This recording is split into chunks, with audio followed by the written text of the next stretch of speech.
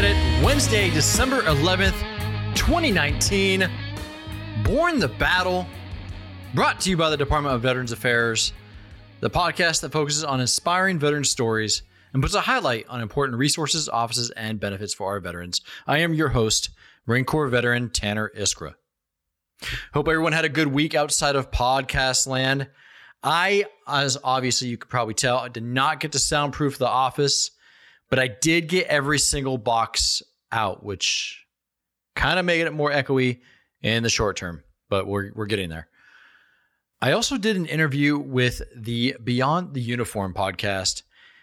Navy veteran Justin Nassiri and his team were gracious enough to invite me onto their show and talk about what we're doing here on Born the Battle. Beyond the Uniform is also a podcast that focuses on inspiring and educating transitioning veterans with positive stories of that stressful time that we all have to go through. So if that is a reason that you listen to Born the Battle, that is another podcast in the same vein. You know, ever since the home loan closed on the party barn here, I was thinking, what other VA programs can I go through? Can I do? What other experience can I share with you? And, you know, it just came into my brain, you know, they've heard me about my home buying process. Why not them hear me try to reintegrate myself into VA medical? So, you know, I didn't have the best experience when I first got out of the Marine Corps. The primary care doctor was great, but my first experience with the physical therapy was a pretty negative one. So I walked out and I never came back, and I just used my work health insurance. So, you know, I thought, why not give it another try? Let's go for a second chance here. And it was especially with a lot of the new laws, the Mission Act coming through, you know, a lot of changes within the VA. I figured, why not? Let's give it another shot. So went and saw my primary care provider a couple weeks ago. And literally today, as of this recording, I've gotten 4 or 5 phone calls from the contractor that is going to be starting my community care, finding me the right care provider for the right type of, it's called trigger point therapy for one of my injuries. It's something that worked for me in the military. I know it works on my body. And that's what I explained to my first physical therapist. And that's what didn't go so well. But this time, you know, I've gotten 4 or 5 phone calls. They're finding me a trigger point specialist in my area. They said it's only a couple miles away.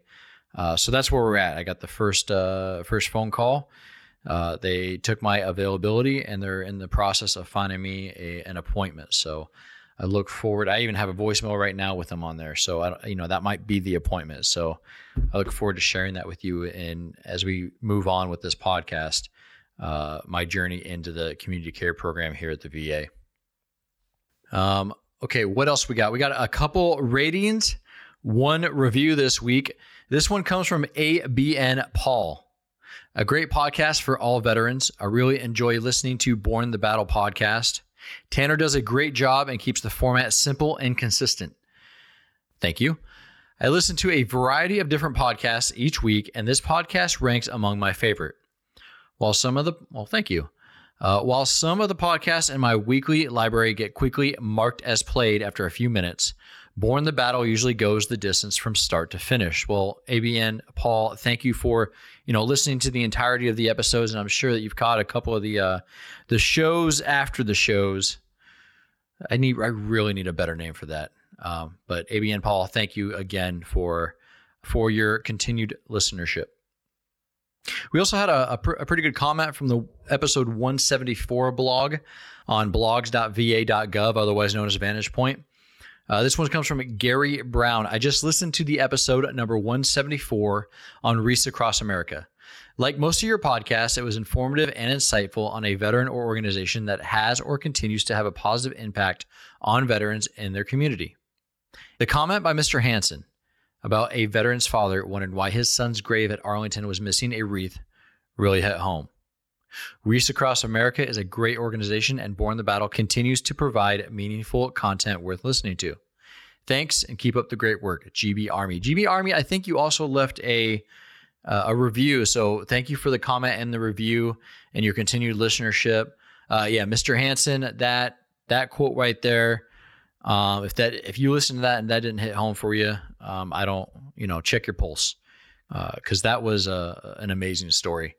Remember, the more you rate, review, and subscribe to this podcast, the better chance other veterans out in podcast land get a chance to listen in and hear not only these great stories like Mr. Hansen, but the benefits breakdown episodes and the information provided in the news releases. Speaking of news releases, I got a couple, 5. So here we go. First one says, for immediate release, VA launches Solid Start to ensure veterans are contacted during initial transition. Interesting. It says the U.S. Department of Veterans Affairs, in collaboration with the Department of Defense and Homeland Security, introduced VA Solid Start, which proactively contacts all newly separated service members at least 3 times during their first year of transition from the military.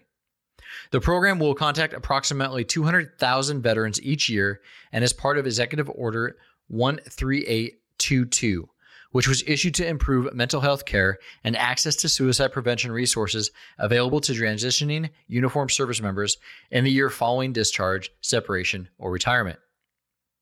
The goal is to establish a strong relationship between VA and transitioning service members, promoting awareness of VA benefits, services, and partner resources available to them.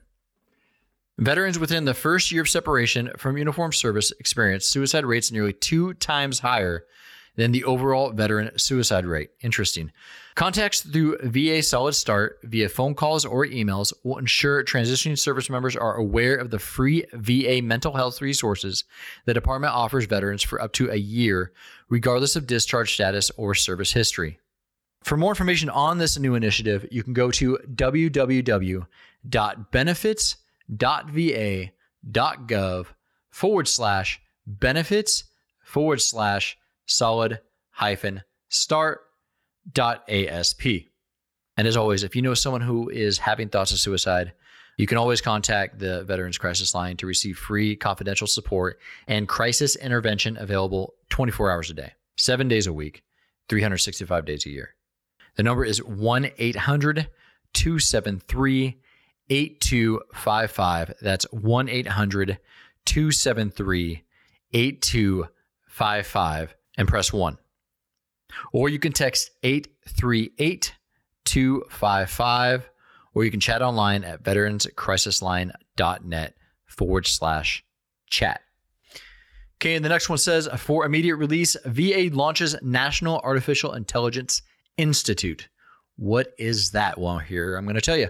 The U.S. Department of Veterans Affairs established the National Artificial Intelligence Institute for advancing the health and well-being of veterans as part of the commemoration of National Veterans and Military Families Month in November. The new NAII is incorporating, and of course, we have an acronym, is incorporating input from veterans and its partners across federal agencies, industry, nonprofits, and academia to prioritize and realize artificial intelligence research and development that is meaningful to veterans and the public. Currently, Veterans Affairs uses artificial intelligence to reduce veterans' wait times, identify those at high risk for suicide, to help doctors interpret the results of cancer lab tests, and to choose effective therapies.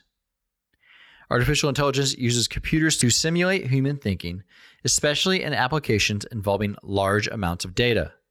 It is also being leveraged in the commercial technology sector and has seen early uses in healthcare. The NAII is a joint initiative between VA's Office of Research and Development and the Secretary's Center for Strategic Partnerships.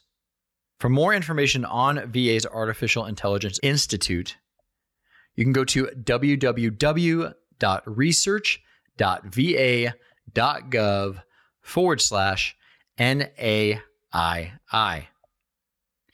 And if you want to know my personal feelings on artificial intelligence, go ahead and go to Born the Battle number 140.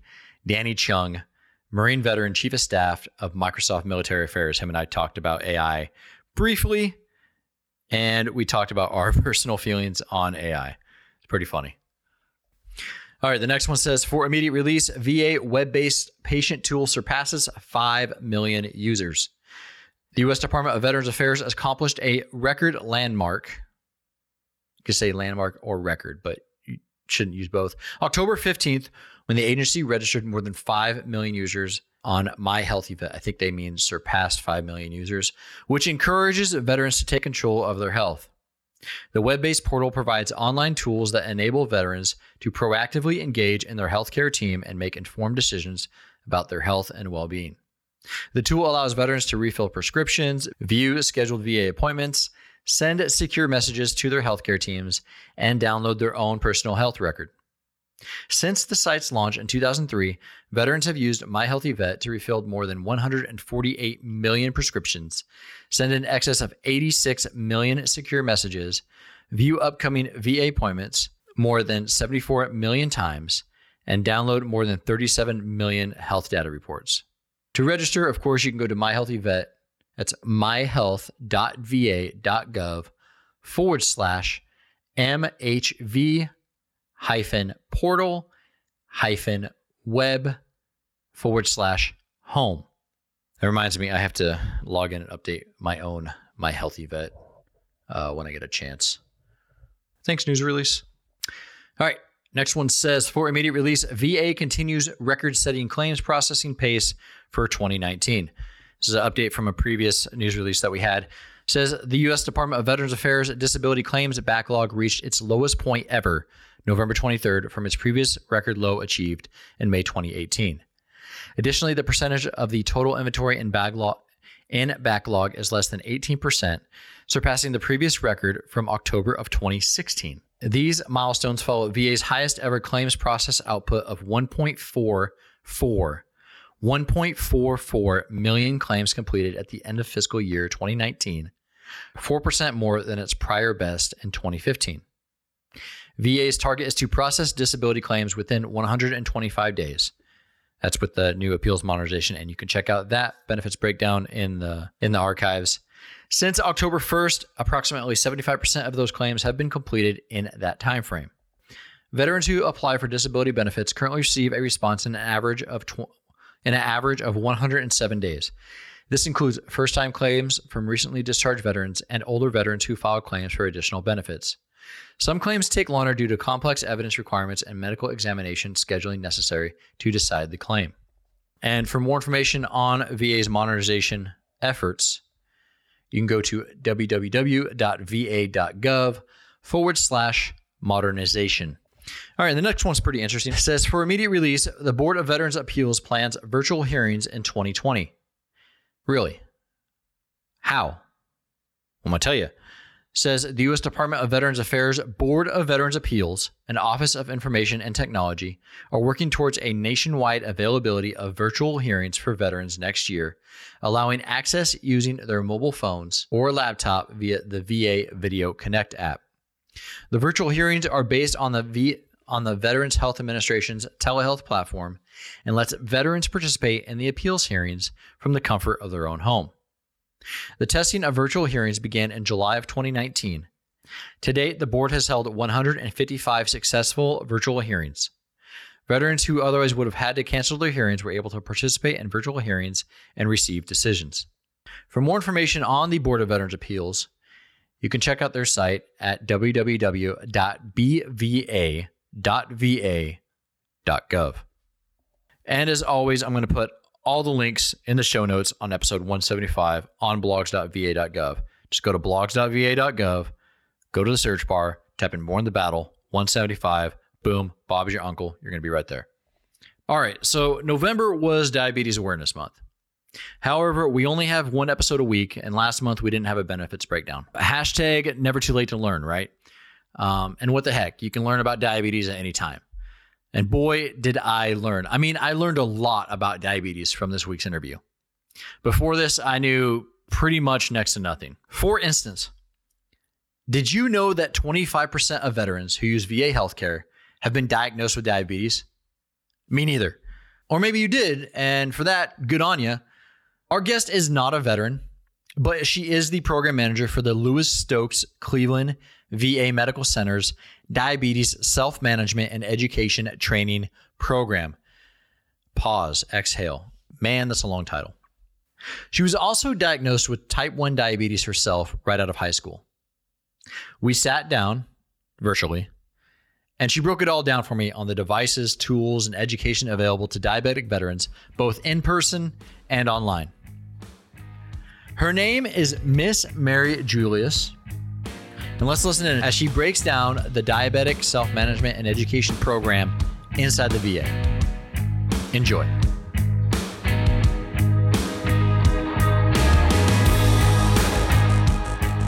Mary, thank you for coming on Born the Battle to talk about diabetes. Because honestly, I personally don't even have a clue about the disease. I think a lot of people know someone like me, for instance. I had a great uncle that went blind and lost limbs and died from the disease, which to me sounded really scary. But I know people that are alive and live with it every day. And what is diabetes? Is it like it's about sugar balance, right? It's a metabolic disorder. Your body, in response to food, in response to glucose, should release insulin. And insulin allows your glucose to enter cells and function as fuel. In type 2 diabetes, it's a combination of insulin resistance and also a decrease in the amount of insulin that's being made. In type 1, individuals with type 1 diabetes, for the most part, are unable to make their own insulin. Okay. And can you go from 1 to 2 and back and forth? No. Or is it? No. Type 1 is actually autoimmune in nature. So people have to have the genetic predisposition and also an environmental trigger. Within the VA, 1 in 4 of our veterans has the diagnosis of diabetes. When we look at a lot of the exposures, particularly our Vietnam era veterans, what were they exposed to that may have been a trigger? And this is more for the type 2, but with type 1, it is an environmental trigger and the genetic predisposition. It's actually an autoimmune disease. In type 2, we do believe that, there have been some environmental factors that can contribute to this. So one, you're saying it can be type 1, it can be hereditary. And then there must be a genetic predisposition. Yes. Okay. And then, but there's an environmental trigger. So can you give it to yourself by eating too much sugar for a number of years, or what are environmental triggers? So they've really been looking at what the environmental triggers can be. And there have been a lot of theories over time as to what the environmental triggers are. We just tend to think that there's actually some lab markers that we can look at, some autoimmune lab markers. And when we see those elevated together with other lab factors, we're able to say that, yes, indeed, this is new onset type 1 diabetes. Interesting. With type 2, again, it's more we see that insulin resistance. So with the insulin resistance, it's as if somebody has put gum in a keyhole. And so now the key can no longer work. But at the same time, there's a decrease in the amount of insulin that somebody is secreting over time. Got you. So my mom telling me as a kid, don't eat that much sugar, too much sugar, you can get diabetes. Is that a real thing? It's a myth. Okay. Just checking. Just checking. But a lot of people, when they overeat and they become, they can add those extra calories, they can add those extra pounds, and that does become a risk factor. It increases your risk. Yes. For type 2 diabetes. Yes. So gotcha. I guess indirectly your mom's right. Gotcha. So you're a project manager for diabetes within the VA. You're not a veteran, but you work for the VA in Cleveland. Are you at one of our medical centers or? So I do work at the Lewis Stokes Cleveland VA Medical Center. Okay. Yes. And I actually oversee our diabetes self-management education program at the Cleveland VA and 7 of our community-based outpatient programs. So my focus is that population management, but a population is made up of individuals. So it's managing the individuals within the population as well as the entire population. Got you. And you have veterans in your family, correct? Yes, my father was a veteran and one of my brothers is a veteran. Talk to me about your own diabetes diagnosis. That was at a young age, correct? Sure. Yes, I was diagnosed as a freshman in high school, and Interesting. I was actually the first family member to have the diagnosis of type 1 diabetes as a freshman in high school. Correct. That's got to be pretty rare. Is that rare to be diagnosed in high school? So with type 1 diabetes, we see people being diagnosed as, young children, 3 to 5 years of age. And then we see another spike at puberty, at adolescence. Okay. So again, there's a lot of hormonal changes going on, and those are opportunistic times for the body's own immune system to make a mistake. Okay. And so it is an autoimmune disorder. Got you. And then you can also, so type 2 is usually diagnosed later on in life. That's true. Got you. It's very Got true. you. What intrigued me about your story was the article on blogs.va.gov that a colleague of ours pointed out. And I'll put that article in the show notes for this episode on Vantage, on this blog for Vantage Point. But you had a very unique experience the first time you had is it hypoglycemic or hypoglycemic? Hypoglycemic, a low blood sugar. You had a blackout. I did. In a very unique area. That's true. When I was in high school, one of my great aunts and my grandparents invited me to join them on a trip to Italy. And my parents said, yes, sure. And I had only had diabetes for about a year. And, I had packed everything I needed. And if you, go back to the 1970s, blood glucose monitoring wasn't in place. We had very, very different insulins. And when you look at crossing, different time zones, different foods, I really thought I had done everything correctly with my, older insulin, and I had taken the doses. Yeah. But again, I hadn't calculated in the time zones. So I think that I took, my evening dose of insulin twice because of, the travel. And we were visiting Vatican Square when I passed out. I lost consciousness. I just passed out. Wow. And the rest of the story is when I woke up, when I was finally conscious, I was in the Vatican sick bay. And there sitting next to me was Pope Paul II. So it was That's amazing. My own private audience with the Pope and one of my great aunts and, my brother. That's a way to get the Pope's attention, I guess. What do you remember about your private audience with the Pope? I remember that he had some butterscotch candies in his big robe. And when he was sitting next to me, he handed me a handful. I had such a bad headache after I woke up that I don't remember any of the words he said. Oh, I know that he prayed, but yeah, it was an experience. Definitely. It really was. Yeah. Not everybody gets a private audience with the Pope, with Pope John Paul.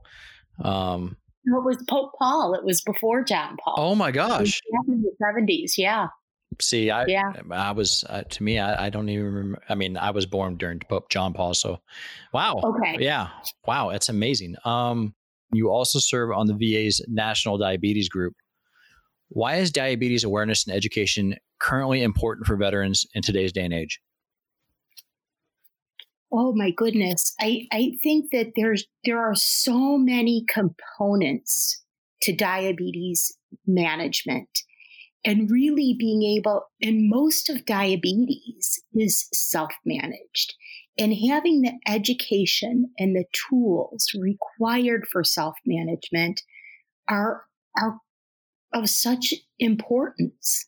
We want to avoid extremes. We want patients to be able to avoid extremely high blood glucoses and extremely low blood glucoses. Yeah. The risk of low blood glucose, the hypoglycemia, that loss of consciousness is actually very, very serious. And, if somebody is driving when that occurs, that can be very, very, very serious, life-threatening, deadly. Sure. And we've all heard stories where that's occurred.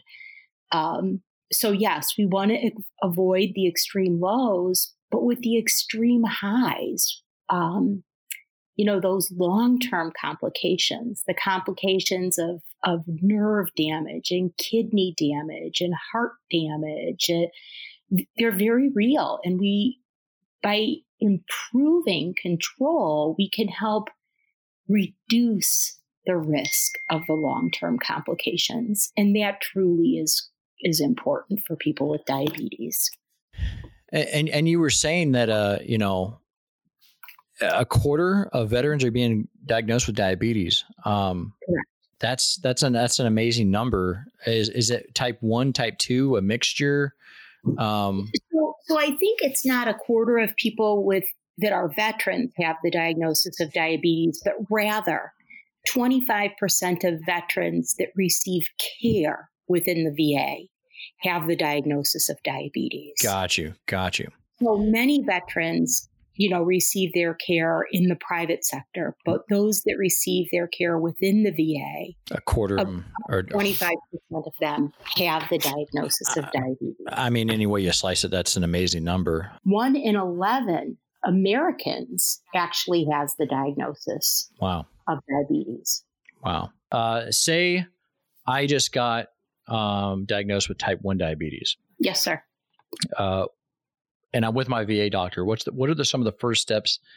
What first steps should I take in making sure I could start managing this correctly?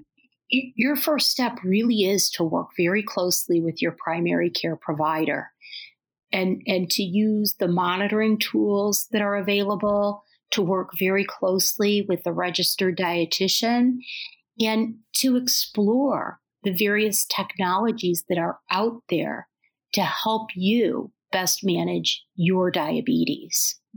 Got you. Should I start making appointments with certain specialists? I would make the appointment first with your primary care doc so that he or she can guide you to the appropriate specialist. Okay. Yes. Got you.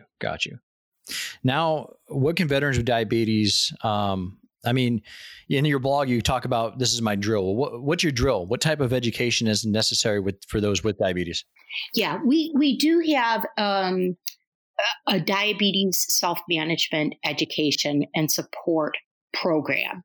And this is actually a program in which really individuals are given 8 very specific educational topics. And any veteran in the VA system can ask for this?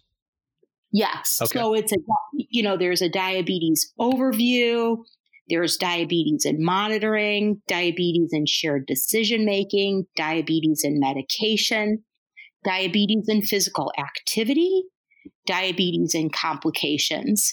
And all of these are important topics for veterans to at least have an understanding of. Interesting. Very interesting. From an access standpoint, we're actually in the process of building a virtual medical center, both the VA and the Department of Defense, which will allow patients access to the materials 24/7, 365 days of the year, so that they can do their own self-learning. Not only them, or if they're stubborn, if they're stubborn about it, their family members can get on there. That's yes. cool. great. For places where they don't have a structured program, we have pharmacists, and many of the pharmacists really are stellar at providing guidance in medication management, medication education, medication titration. We are very, very fortunate to have an amazing pharmacy team. Nursing, we have many nurses that are also duly credentialed as certified diabetes educators, and a true asset to veterans with the diagnosis of diabetes. So, it's a very nice system. Very good. In your blog, you talked about serving sizes, blood glucose before meals, carbohydrate to insulin ratios. Why do numbers matter? And are they different for each person? I'm sure a person's weight probably affects that number. I'm guessing. You're absolutely correct. Okay. One of the things we really focus on is health literacy. And within health literacy, we look at, cultural components of health literacy. We look at, a person's ability to speak, a person's ability to listen to information. We look at a person's ability to read and write. With diabetes, we also look at numeracy. And numeracy is truly, just very important. If there's an error in numbers, somebody can really end up in trouble. And again, I go back to how I met the Pope. Just the timing of medication and the timing when you're traveling or crossing time zones, being able to manage that correctly can really put somebody in jeopardy of a pretty significant acute event. I am a registered dietitian, and the reason I became a dietitian, again, was because I was diagnosed with type 1 diabetes when I was in high school. Wow. And back when I was in high school, the tools that we had were very, very different than the tools that we have today. The insulins today are very different, but something like monitoring, it used to be just testing your urine. And it wasn't until the 1990s that, blood glucose monitors became widely available to the public. So, right now, anybody that's diagnosed gets a blood glucose monitor. In the 1970s, from a nutrition standpoint, I think nutrition is something that has truly evolved. Back before insulin was discovered, Elliot Joslin was one of the doctors that treated individuals with diabetes, and he found that they had to have a very disciplined lifestyle, disciplined exercise, disciplined diet, and that if they overate, they would end up with very, very high blood sugars. But he did indeed, kind of instill that first focus on that disciplined lifestyle. Think about veterans and discipline, and you hope that, hey, if some of that discipline's carried over from service, this is something that you should be able to manage. So, but sometimes veterans drop that discipline as soon as they get out. It's actually a very nice population to work with because they do have that history of discipline. And sometimes they just need to know, get that education on why this discipline is important. Yeah. For me, once I learned, again, monitoring was urine back in the 1970s. And many of our veterans were first diagnosed in the 70s or even 80s before we had the widespread blood glucose monitoring. So blood glucose monitors, is that something that if you're in the VA system and you have diabetes, you can go and pick one up? With a diagnosis of diabetes, you would be issued a blood glucose monitor. Wow. Yes. Wow. Eating healthy. You always hear that when someone's diagnosed with diabetes, they always say, hey, you gotta watch your diet. what should you be eating? What shouldn't you be eating? And, veterans always got to figure out, is there a way to cheat the system? What you should be eating is actually a very complex question. We have gotten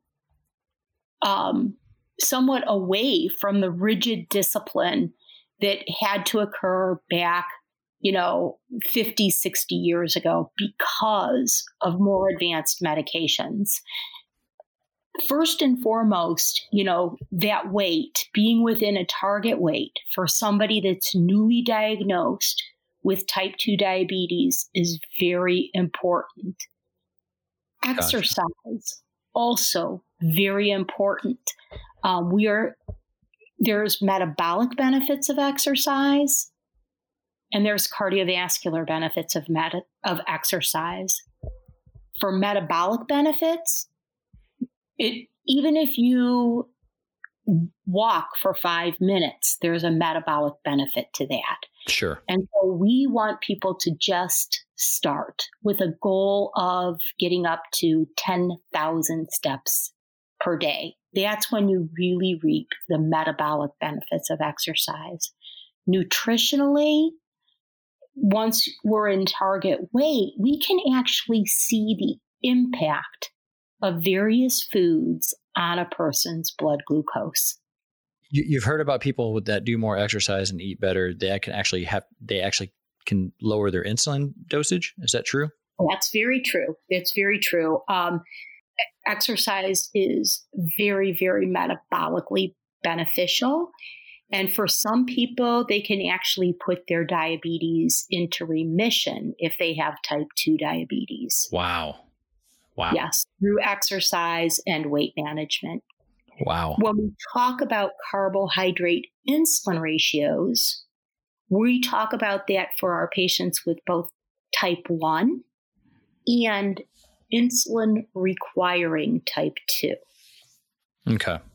And one of the simplest things that we start with is that 1 unit of insulin covers about 15 grams of carbohydrate. That is, so people have to understand which foods are carbohydrate, and they have to be able to quantify the amount of carbohydrate in, various serving sizes and also in mixed meals in order to appropriately dose their insulin, their mealtime insulin. Wow. So you got to be really careful. So that's where it goes into the label reading and all of that. You got to understand. Yeah, correct. Wow. Okay. Very good. In label reading, we want to be looking at total grams of carbohydrate. Got you. And the label can be confusing because some people will look at grams of sugar, but we want them focusing on total carbohydrate. Got you. So you're the project manager out in Cleveland. Is there project managers within the VA in other areas? So I'm actually the program manager for diabetes self-management, education, and support. I'm also one of the subject matter experts on our virtual medical center build that will give access to people from all veterans, all Department of Defense active duty, and their family members, so that they will have access to the education, both with a facilitator in live and without. But locally in Cleveland, I am the program manager. And yes, there are other locations throughout the United States that have people in my same position. Very good. Very good. When are we looking to have that virtual diabetes clinic online? So actually it's up right now. And if you simply Googled VA-VMC, you could see it. And if you are a veteran, in the upper right-hand corner, there's a place where you can register. We have started doing clinics in the virtual medical center. We've started first with the Navy. And so on Fridays, we actually have clinics in there. And I'm in the virtual medical center as an instructor with our people on Fridays. Okay. So Our goal is to really build that workforce so that people can come in and receive the education and training. Got you. Send me the link and I'll make sure it goes in our blog at blogs.va.gov and any other links that you would think would be beneficial to our audience. Okay. Mary, is there anything that I left out that you think is important to share? I don't know. I'm still nervous. You cut and splice this up and, make it a minute and a half. And I'm good. No, this is good. No, this is good education. I've learned a lot. Is there like a parting shot to the audience, or is there something that maybe I missed? Go ahead. Maybe I think the biggest thing is that I think one of my reasons for being so excited about our virtual medical center is that right now there are only 69 sites in the VA that have diabetes self-management education programs. Okay. Only 69. Yet we have over 2,000, when you count in all the CBOCs. And we can't possibly, many veterans want access to programs, but yet they're not accessible. So kind of that whole access thing. Yeah. And I think giving patients the ability to access and learn on their own is going to be important, because I believe that's going to be our future, is being able to get like our super certified diabetes educators, our super pharmacists, our super nurses, our super RDs in and teaching those classes that, patients can walk into.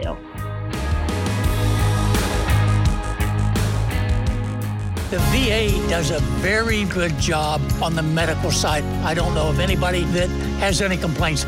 My primary care doctor is probably the best doctor I've ever had in my life.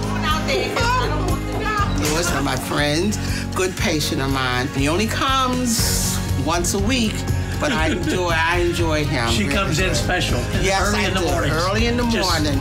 For me. That's exactly why I choose VA. Choose VA today. Visit va.gov.